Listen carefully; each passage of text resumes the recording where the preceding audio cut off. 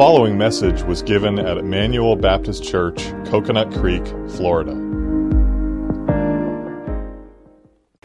We are going to go ahead and get started with our Sunday school hour, so we will go ahead and pray and ask the Lord's help.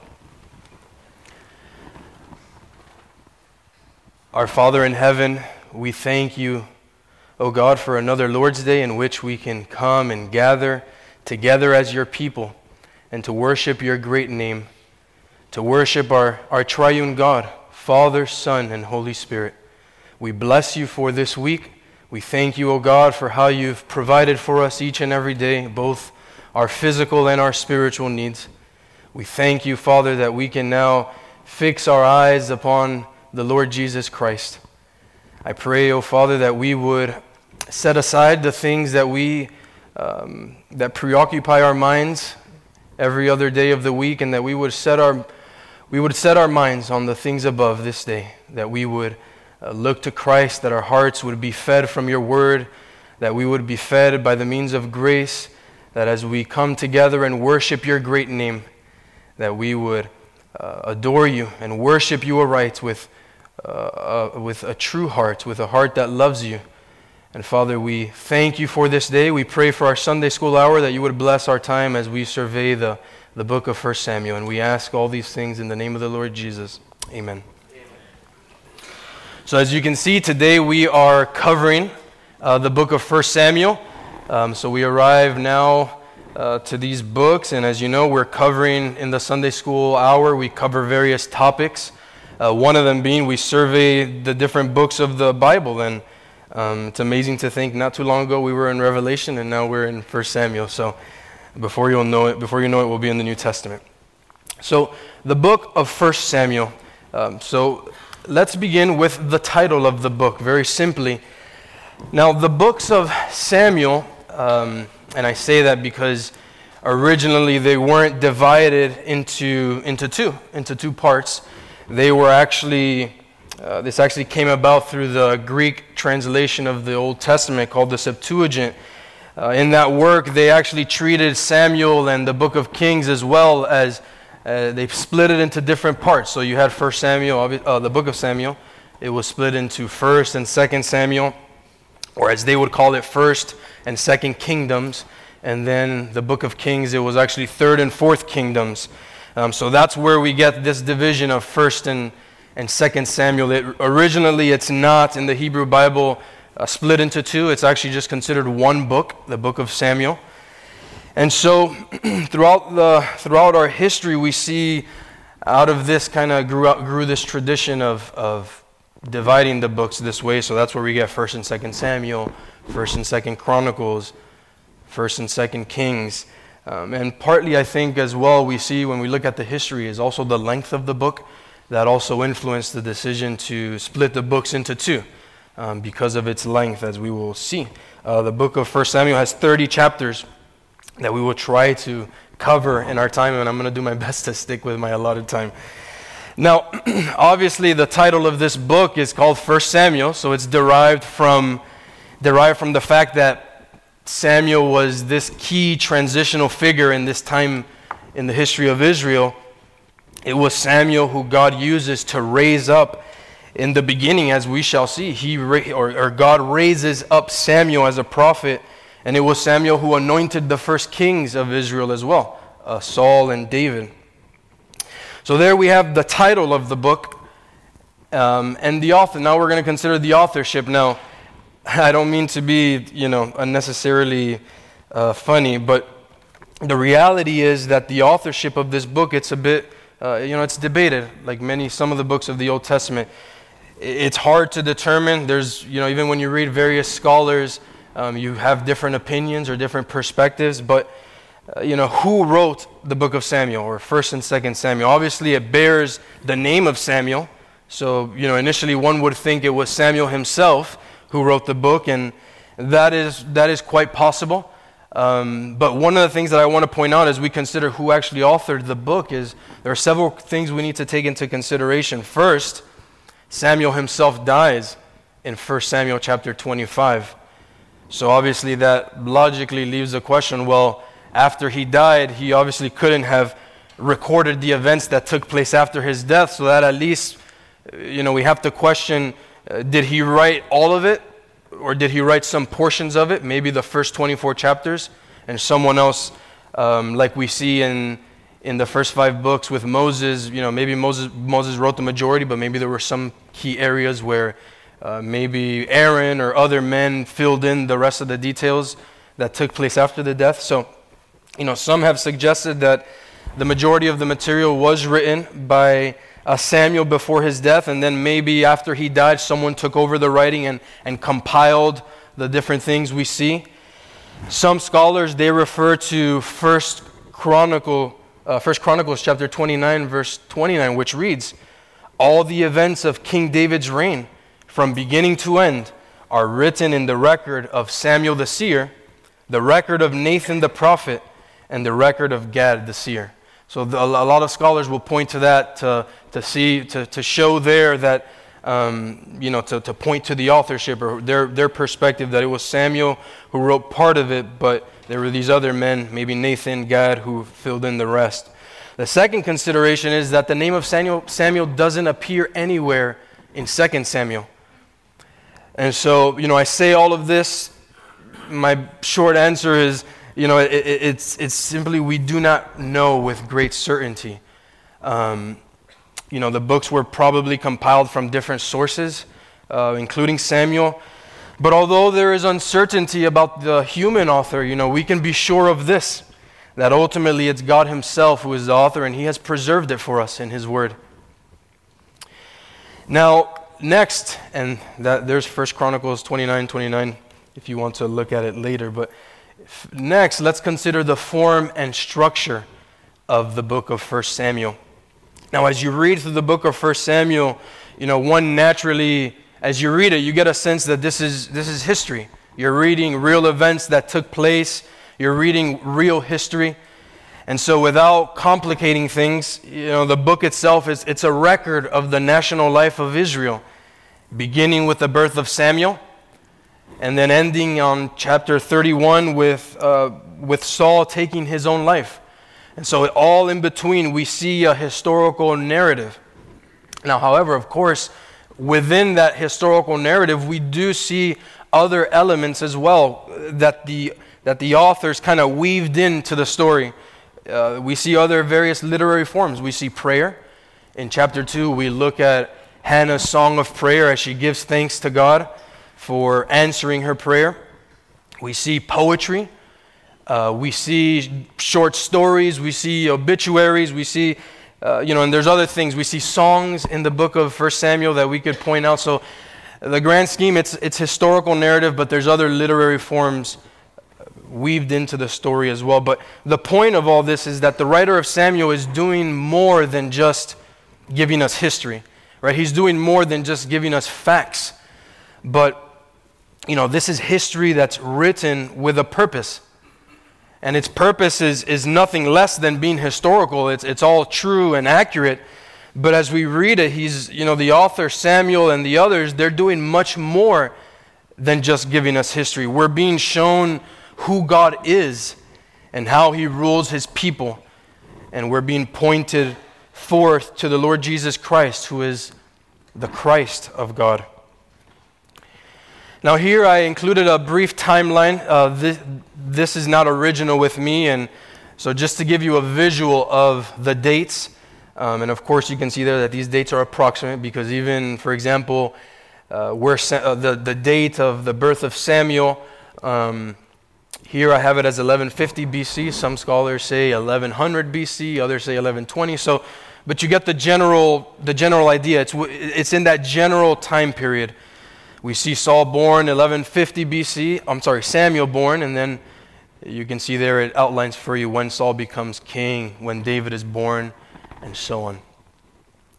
Here is a map, which I thought this was just a cool visual to give you an idea. Sometimes we read of all these locations, and it's a little hard to visualize where all of this is taking place. But here you see the major locations where all the events took place in the book of 1 Samuel.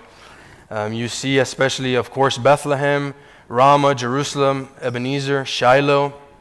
And then here We see Samuel's early life, where the scriptures tell us that Elkanah and Hannah, they would go up to offer sacrifices and to worship the Lord. And so this is the journey that they would take from Ramah to Shiloh and back. It doesn't appear much to us, but of course, they didn't have cars back then. So, now, what's the aim and structure? What is the aim and structure, or the aim and the argument of the book of 1 Samuel? Something that's important to note is, as I mentioned, in the Hebrew Bible, unlike in our English Bibles, the order of the books means that actually, when you look at your Bible, before 1 Samuel comes the book of Ruth, but in the Hebrew Bible, it's actually Judges, and then begins with Samuel. So that order tells us something. When you read, if you were to turn to the book of Judges and you finish the book of Judges and you read this last verse here, that in those days Israel had no king and all the people did whatever seemed right in their own eyes, that's the last line you read. And then you pick up with the book of 1 Samuel, and it's kind of, this is the setting that's being put before you.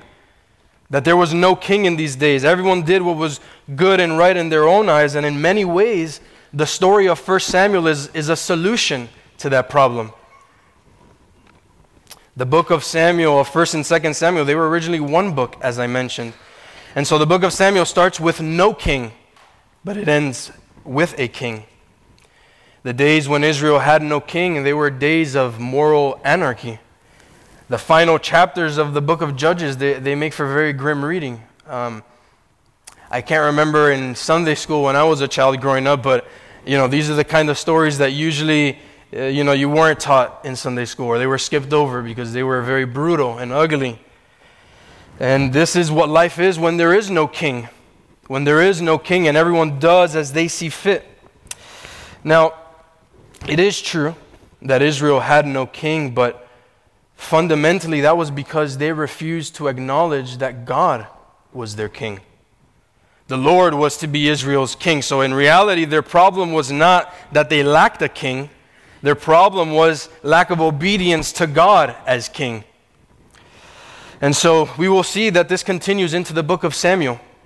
We will see Israel asking for a king, and we will see God regarding that as a rejection of his rule.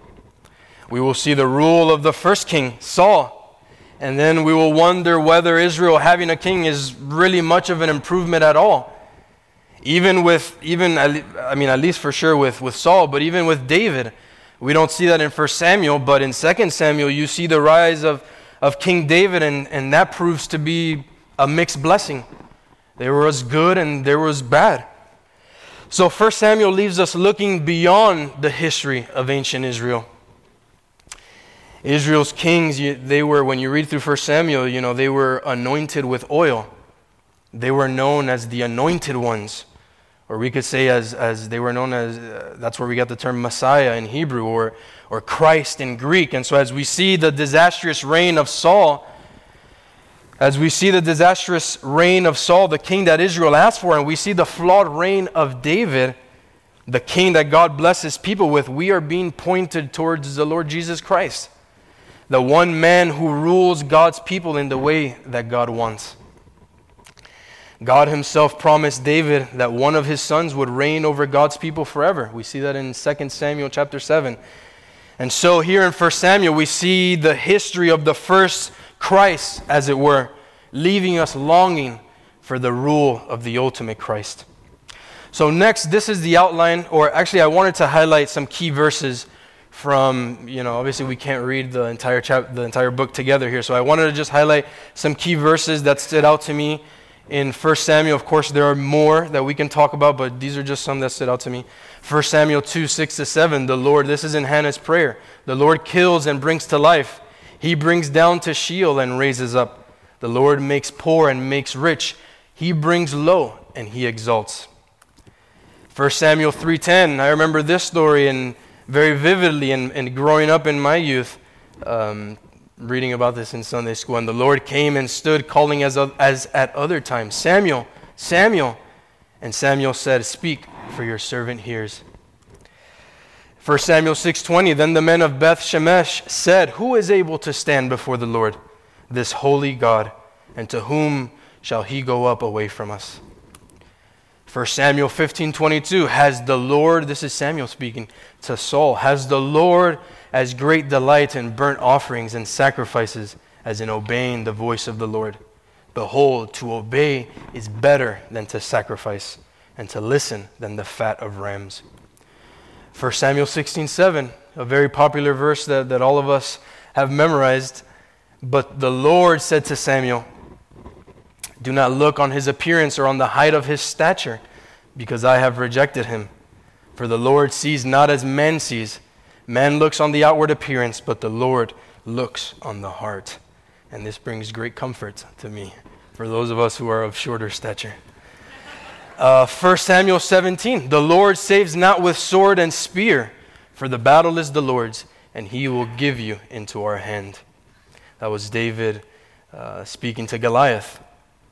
So here's our outline for the book of Samuel that I want to follow as we kind of take an overview. I'm going to try to run through the book and bring out the main points, the main highlights. There's different ways that you could outline the book of 1 Samuel. I think the easiest way for me is, as I was reading through the book, is I just see these three key figures. I see Samuel, I see Saul, and I see David. And of course, there's other important figures within, but I think these are the three men that are really at the center, the main protagonists in the book of 1 Samuel. So, the easiest way, I think, is to outline it based on their lives and what God calls them to do. So first, we see in the first 7 chapters that God calls Samuel. Then we see from chapter 8 to 12 that God then calls Saul as king. And then in chapter 13 to 15, we see that God rejects Saul as king. And then finally, in chapter 16 and onward, we see that God calls David as king. So let's consider first the life of Samuel. Now, the first protagonist that we encounter in 1 Samuel is the one who the book is named after. It begins with his birth. And Samuel provides a picture of a leader who is a man of God's word. He is a man of the word. He is the last judge of Israel. He is one of the greatest prophets in the Old Testament, and the book here contains his life story. And so in chapter 1, we are introduced to a barren woman named Hannah, who is crying out to God for a child, and the Lord grants her prayer, and she bears a son who she names Samuel, because the Lord has heard her cry and has answered her prayer. And so we see there that she made a promise to the Lord that if he would give her a child, that she would hand the boy over to the Lord's service, where he would be reared all the days of his life. And then in chapter 2, we read of Hannah's prayer and thanksgiving to God, followed by the account of Eli's wicked sons. And, as I was preparing for 1 Samuel, I really enjoy, I think probably the first 2-3 chapters are my favorite in the entire book. We love reading about Goliath and him killing Goliath and slaying him with his own sword. And we read all these other accounts that, as men, sometimes, they get us excited and amped up. But for me, the first 3 chapters of 1 Samuel are, I think, the most beautiful in the entire book. And really, if you understand Hannah's song or her prayer, I think it's actually the key to understanding the entire book itself and the story of redemption for that matter. But Hannah's song, as we see, and I just want to point out some things to you and underline a few things there I don't want to skip over this part because I think it is important. Hannah's song or her prayer, it's an odd song. It's a weird song. If you were a woman and you gave birth after you've been praying to the Lord for such a long time, at least in my mind, I would think that this really wouldn't be the song that you would come up with to mark the arrival of a new baby. Because when you read her song, she writes things like, the bows of the warrior are broken. The Lord will judge the ends of the earth. He will give strength to his king. So she writes these things that give us, there are certain clues in Hannah's story. And so I think Hannah's story is really, it's more of a picture of Israel's story. And we could stretch it out even further. I think Hannah's story is really a picture of the human race, of the story of humanity. Like Hannah, we are barren and unfruitful, spiritually speaking. But you notice that in the story of Hannah and her song, the movement is from a barren woman to a fruitful woman. We see God bringing life where there is no life. We see there that like Hannah, we are beset by enemies. Israel's enemies were the Philistines, and they were in one sense a picture of the enemy of the human race, which is sin and death. But the movement of Hannah's story, we notice there in chapter 1, verse 6, that she was a woman who was provoked by her rival. You remember the other wife of Elkanah? I can't remember her name right now, but she would provoke her, right? Because she did have children, and so she would provoke her to jealousy. And then we see there in her prayer that Hannah writes in chapter 2, verse 1, that my mouth boasts over my enemies. And so the song of Hannah is full of reversals. In chapter 1, verse 8, Elkanah, her husband, tells her, why are you sad, or why are you downhearted? And men, as I was reading this book, I told Janella at one point, I would jokingly tell her if I would see her sad, I would tell her, why are you sad? Am I not better to you than 10 sons? Or something like that. There's a line really as I was reading that, I was like, he's not too wise in saying that. But, here in Hannah's song, she begins to rejoice. She says that my heart rejoices, my horn is lifted high, and the horn is a picture of strength. And so, Hannah is boasting in her victory against her enemies, but perhaps, in representation, that horn represents overall the victory that God would give to his people. And I think Elkanah's family is a picture of Israel.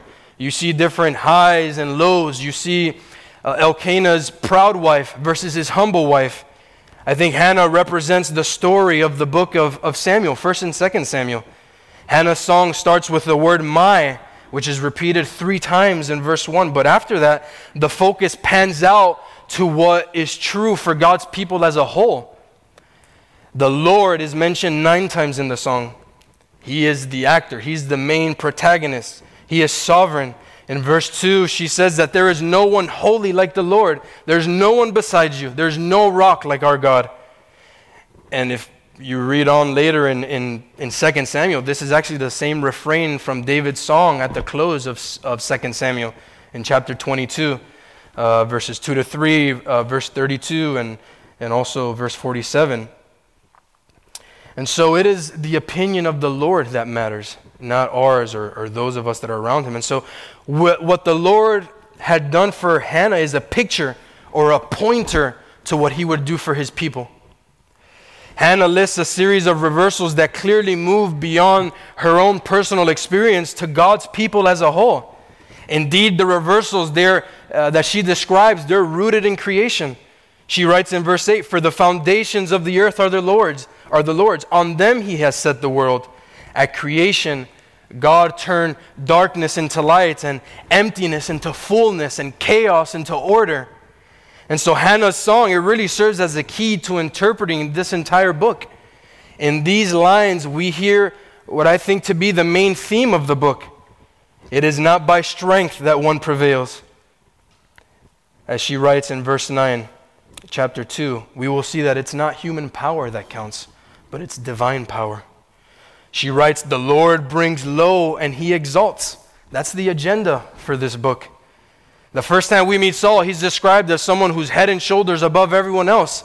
And he was very pleasing to look at. And the people, they saw him and they viewed him as this great man, and they were impressed by him. But at the end of 1 Samuel, we read that he was fallen on Mount Gilboa. So the Lord brings low and the Lord exalts. Further on, Hannah's story is told because it is part of a bigger story, the story of God's provision of a Savior. Hannah's son Samuel would reestablish God's rule over God's people. He would deliver the people from their enemies and bring them and judge them with justice. And perhaps this part right here it's not original with me. It's from a man named Tim Chester, but he writes this: "Perhaps Hannah is a picture too of the church in our generation. We are favored by God but appear to be barren.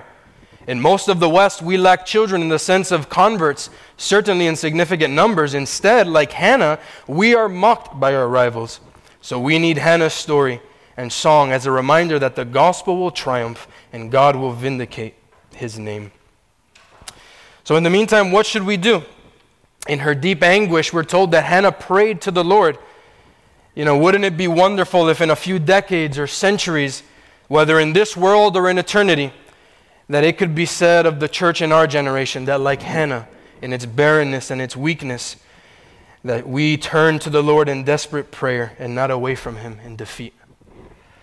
Hannah concluded her song with these words, "He will give strength to his king and exalt the horn of his anointed." Now, this may not strike us as particularly remarkable, but it's actually a big surprise because remember, at this point in the story, there was no king in Israel. There was no king, and so Hannah's saying that God's king is coming, and when he does come, he will turn the world upside down. And that directs our attention forward in this story. And, this last thing, I know I'm taking long with this part, but I'm not sure if you've ever thought of this, but I couldn't help but think of making the connections between Hannah's song of prayer and Mary's Magnificat.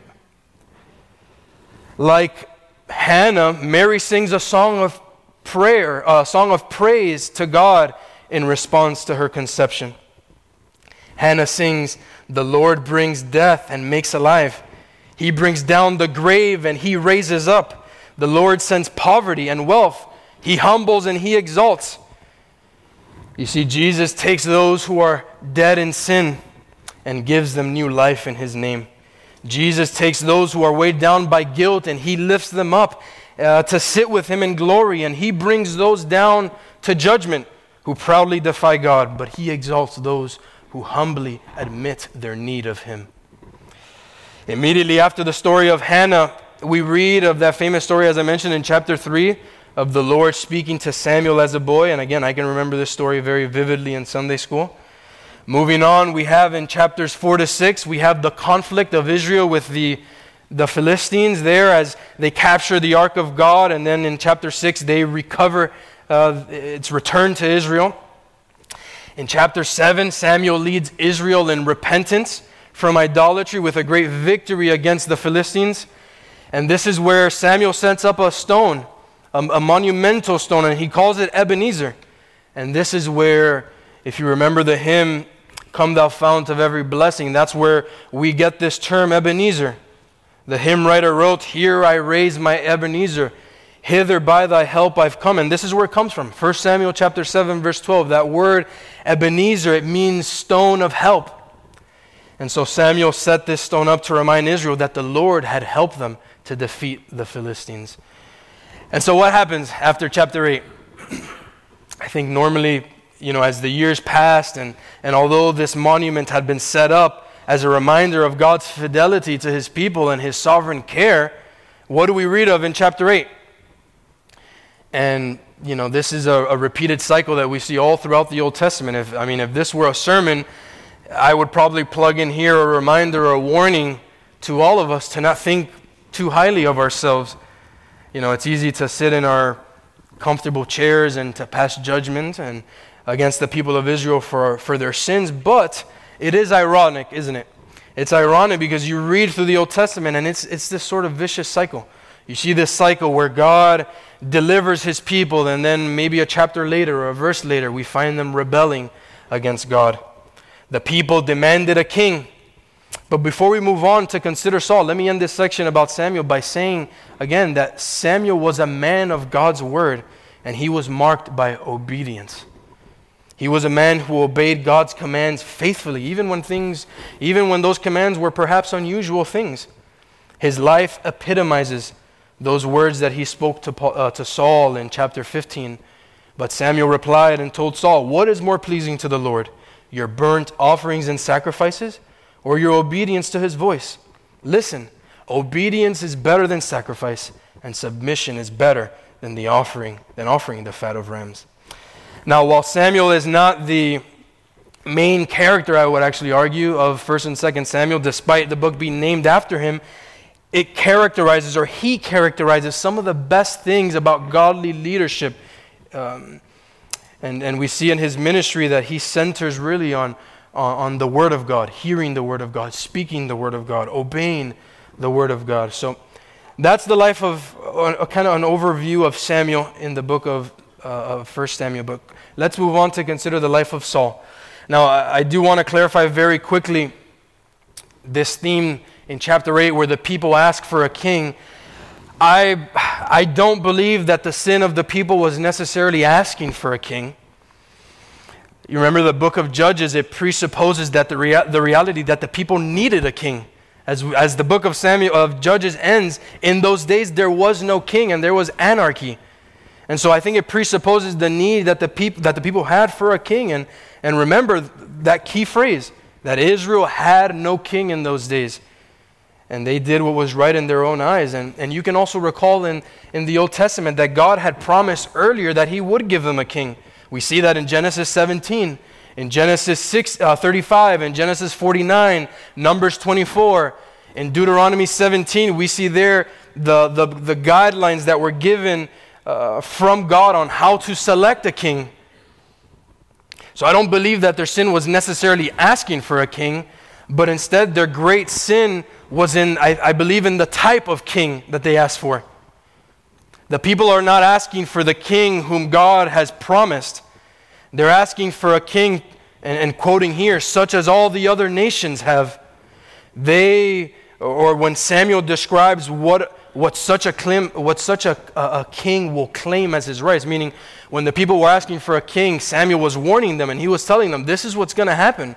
This king that you want, this is what he's going to claim. But the people insisted repeatedly. They demanded for a king over them. In verse 19, and verse 19 to 20, they said they wanted a king. Then we shall be like all the other nations, with a king to lead us and to go out before us and fight our battles. And you have to ask yourself, why do they want a king as all the other nations? Why do they want a king? Well, because they wanted Israel to be a nation like the other nations. In essence, they no longer wanted to be Israel. The repeated refrain that we see in the law of Moses is to be holy because I am holy. We tend to use the word holy to mean something morally pure, and that is correct. But one of the key features of who God is his moral purity. But it's also, that's a bit it's a little simplistic. Originally the word holy meant distinct or set apart, or we might say the word unlike. The people of Israel, they were called to be unlike the other nations. They were called to be different. They were called to be set apart. But now we see that they wanted the opposite. They wanted to be like the other nations. That was their great sin. It was their rejection of God himself. The kingship promised by God was to be different from all the other monarchies and kingship of the nations that surrounded Israel. The human ruler of Israel was not supposed to be autonomous. He was not supposed to be autonomous and report to himself, but he was to be subject to God and to his word, fully dependent on God's rule, on God's word as the rule and authority of the kingdom. But we see that's not what they wanted. The foundation of biblical kingship is that God ultimately is king and he will always be king. The psalmist proclaims in Psalm 10 verse 16, the Lord is king forever and ever. But unfortunately, Israel's first king Saul turned out to be exactly what Samuel warned the people about. Saul's kingship, it began well, but then it quickly became dark and dysfunctional. Now moving along in chapters 10 and 11, we see the selection and the anointing of Saul as king. And we're given, the picture of Saul as a very impressive man. They were impressed with his physical stature, with his appearance. He was very handsome, tall, impressive. He stood head and shoulders over all the people. So my guess is, this guy had to be at least, 6 feet and above.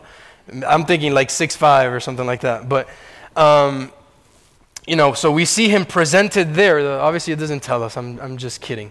It doesn't tell us his exact height, but, if he's head and shoulder above the people of Israel, they're generally not very tall people, so maybe 6+. Anyways, after his initial victory over the Ammonites in chapter 11, we have that high point in the life of Saul and his career as king.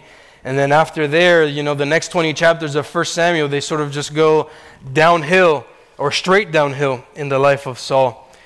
And as I reflected on this portion of the book, it's clear that the issue is not that Saul is tall and impressive and good looking, but I think the issue is that he actually believed it himself. He not only, he believed it himself. He was impressive to himself. He believed the hype, as the kids say nowadays. He thought too highly of himself, and we see this all throughout the book. God would give, I keep wanting to say Paul, but it's Saul. God would give Saul a command through Samuel, and what would we see? He would take that command, and it was a plain command, but he wouldn't do it. He would always change something. He would alter it because he thought that, that he knew better than God himself. And so when God would tell him, to skipping ahead to chapter 13, when God through Samuel told Saul to wait for him to sacrifice, what do we see there? Saul went ahead and he was impatient, and he did the sacrifice himself. He couldn't wait for Samuel. And so we see similar situations like that in chapter 14 and 15. And then finally in chapter 31, where you see there where Saul consults the medium of Endor instead of God himself. So, we see all of these things in the life of Saul. And if Saul was an impressive man who even thought much of himself, David was the complete opposite. At least in 1 Samuel, Saul he makes much of himself in his own estimation. He's very prideful, and we see the opposite in David, that he's very humble and he relies completely on the Lord. David doesn't make much of himself. If Saul was an impressive man, David was an impressed man. He was not preoccupied with what others thought of him, but he was a man who was marked by his humility and trust in the Lord. He lived in complete awe of God. Some people, they try to impress you with their talents. They try to impress you with their gifts, their height, or whatever other gift or thing we can think of.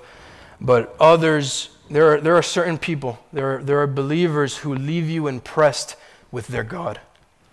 Their life is a reflection of their awe of God. It's a reflection of God's glory, and they're humble, and they're always pointing to God as the very fountain of everything good within us. And so we see there that David was a person. He was that kind of person that we read of in 1 Samuel.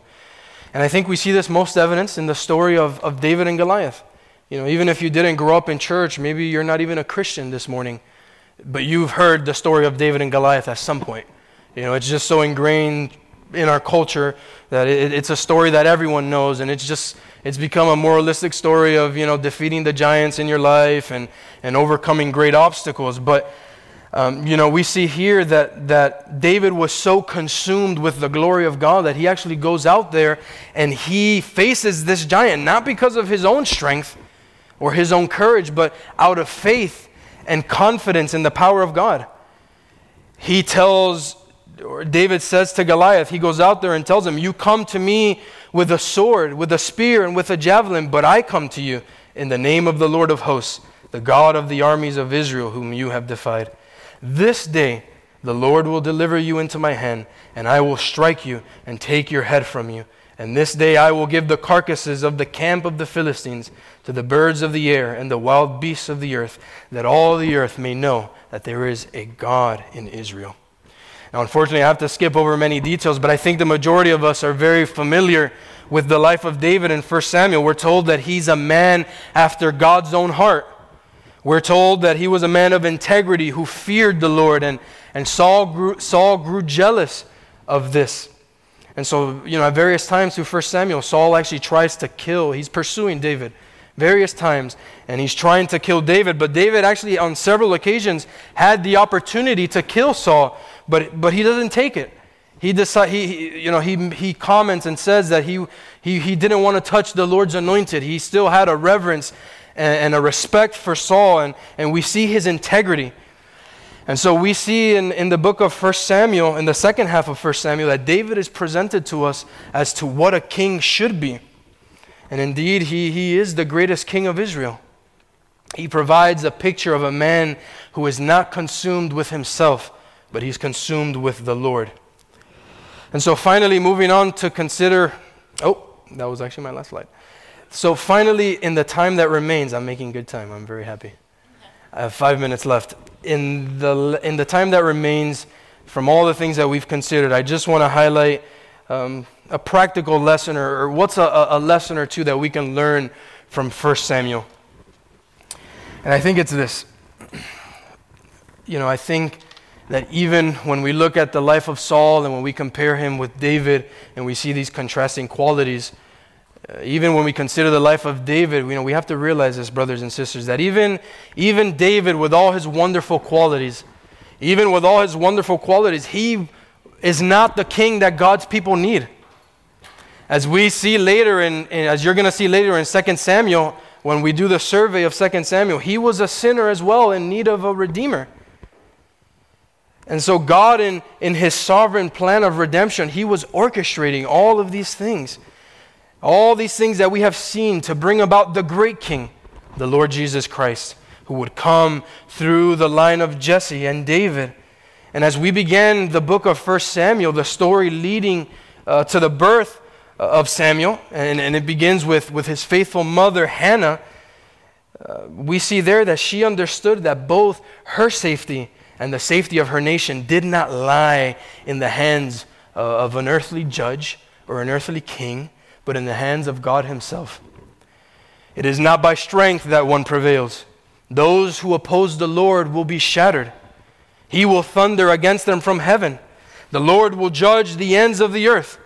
He will give strength to his king and exalt the horn of his anointed. And so, as we think about the book of 1 Samuel, what's, in my estimation, what's the main theme, or what's the main point that we can bring out of all of this? And I think it's this, that in this world, there are two kingdoms. There are two kingdoms in this world. There's the kingdom of Christ and the kingdom of the world. And it often looks as if the kingdom of Christ it's on a downward trajectory, especially in the Western world as we look at our culture and how things are degrading. But faith trusts the promises of God. David's story so far is a lesson that worldly status is not all that it may seem. Those who are high are not always those with a future. The Lord brings low and he exalts. But the kingdom of Christ will triumph. At the end of history, the choirs of heaven will sing what we read of in Revelation 11, verse 15. The kingdoms of this world have become the kingdoms of our Lord and of his Christ, and he shall reign forever and ever. And so the question for us to end our Sunday school lesson is this: there are two kingdoms, the kingdom of Christ and the kingdom of this world. To which do you belong? And I'm a few minutes early, so we will close in prayer.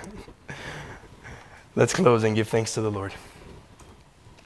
Father in heaven, we do thank you for this Sunday school hour.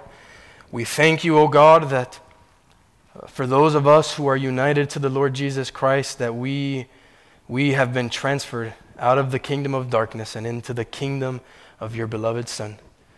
We are thankful, O God, that our eyes have been opened, that the scales have been removed from our eyes, and that we are united to the Lord Jesus, that he is our elder brother, that you are our Father, that we are your children, and that we can approach your throne. We can approach your throne and with a good conscience, with a clear conscience, knowing that our sins are forgiven, past, present, and future. And so, Father, as we come to worship you today, I do pray, O God, that if there be any among us today, we may have many visitors, as it is Christmas Eve. Lord, we do pray that there would be a great outpouring of your Holy Spirit today, that your Spirit would come with power and much assurance, that the preacher would proclaim the Word of God clearly, accurately, O God, and that there would be sinners here who would see this Lord Jesus, that they would see this King, and that they would bend the knee to the Lord Jesus Christ before it's too late. Because we know that your word tells us that one day every knee will bow and confess that Christ is Lord. And so we do pray, Father, that as we draw near to your throne of grace, as we draw near to worship you, to sing praises and to read your word and to pray, oh God, that you would come and speak to us through your word. And so we thank you for this Lord's Day. May you receive much glory, much honor, and we pray that it would be a blessing to all of us here. And we ask these things in the name of the Lord Jesus Christ. Amen.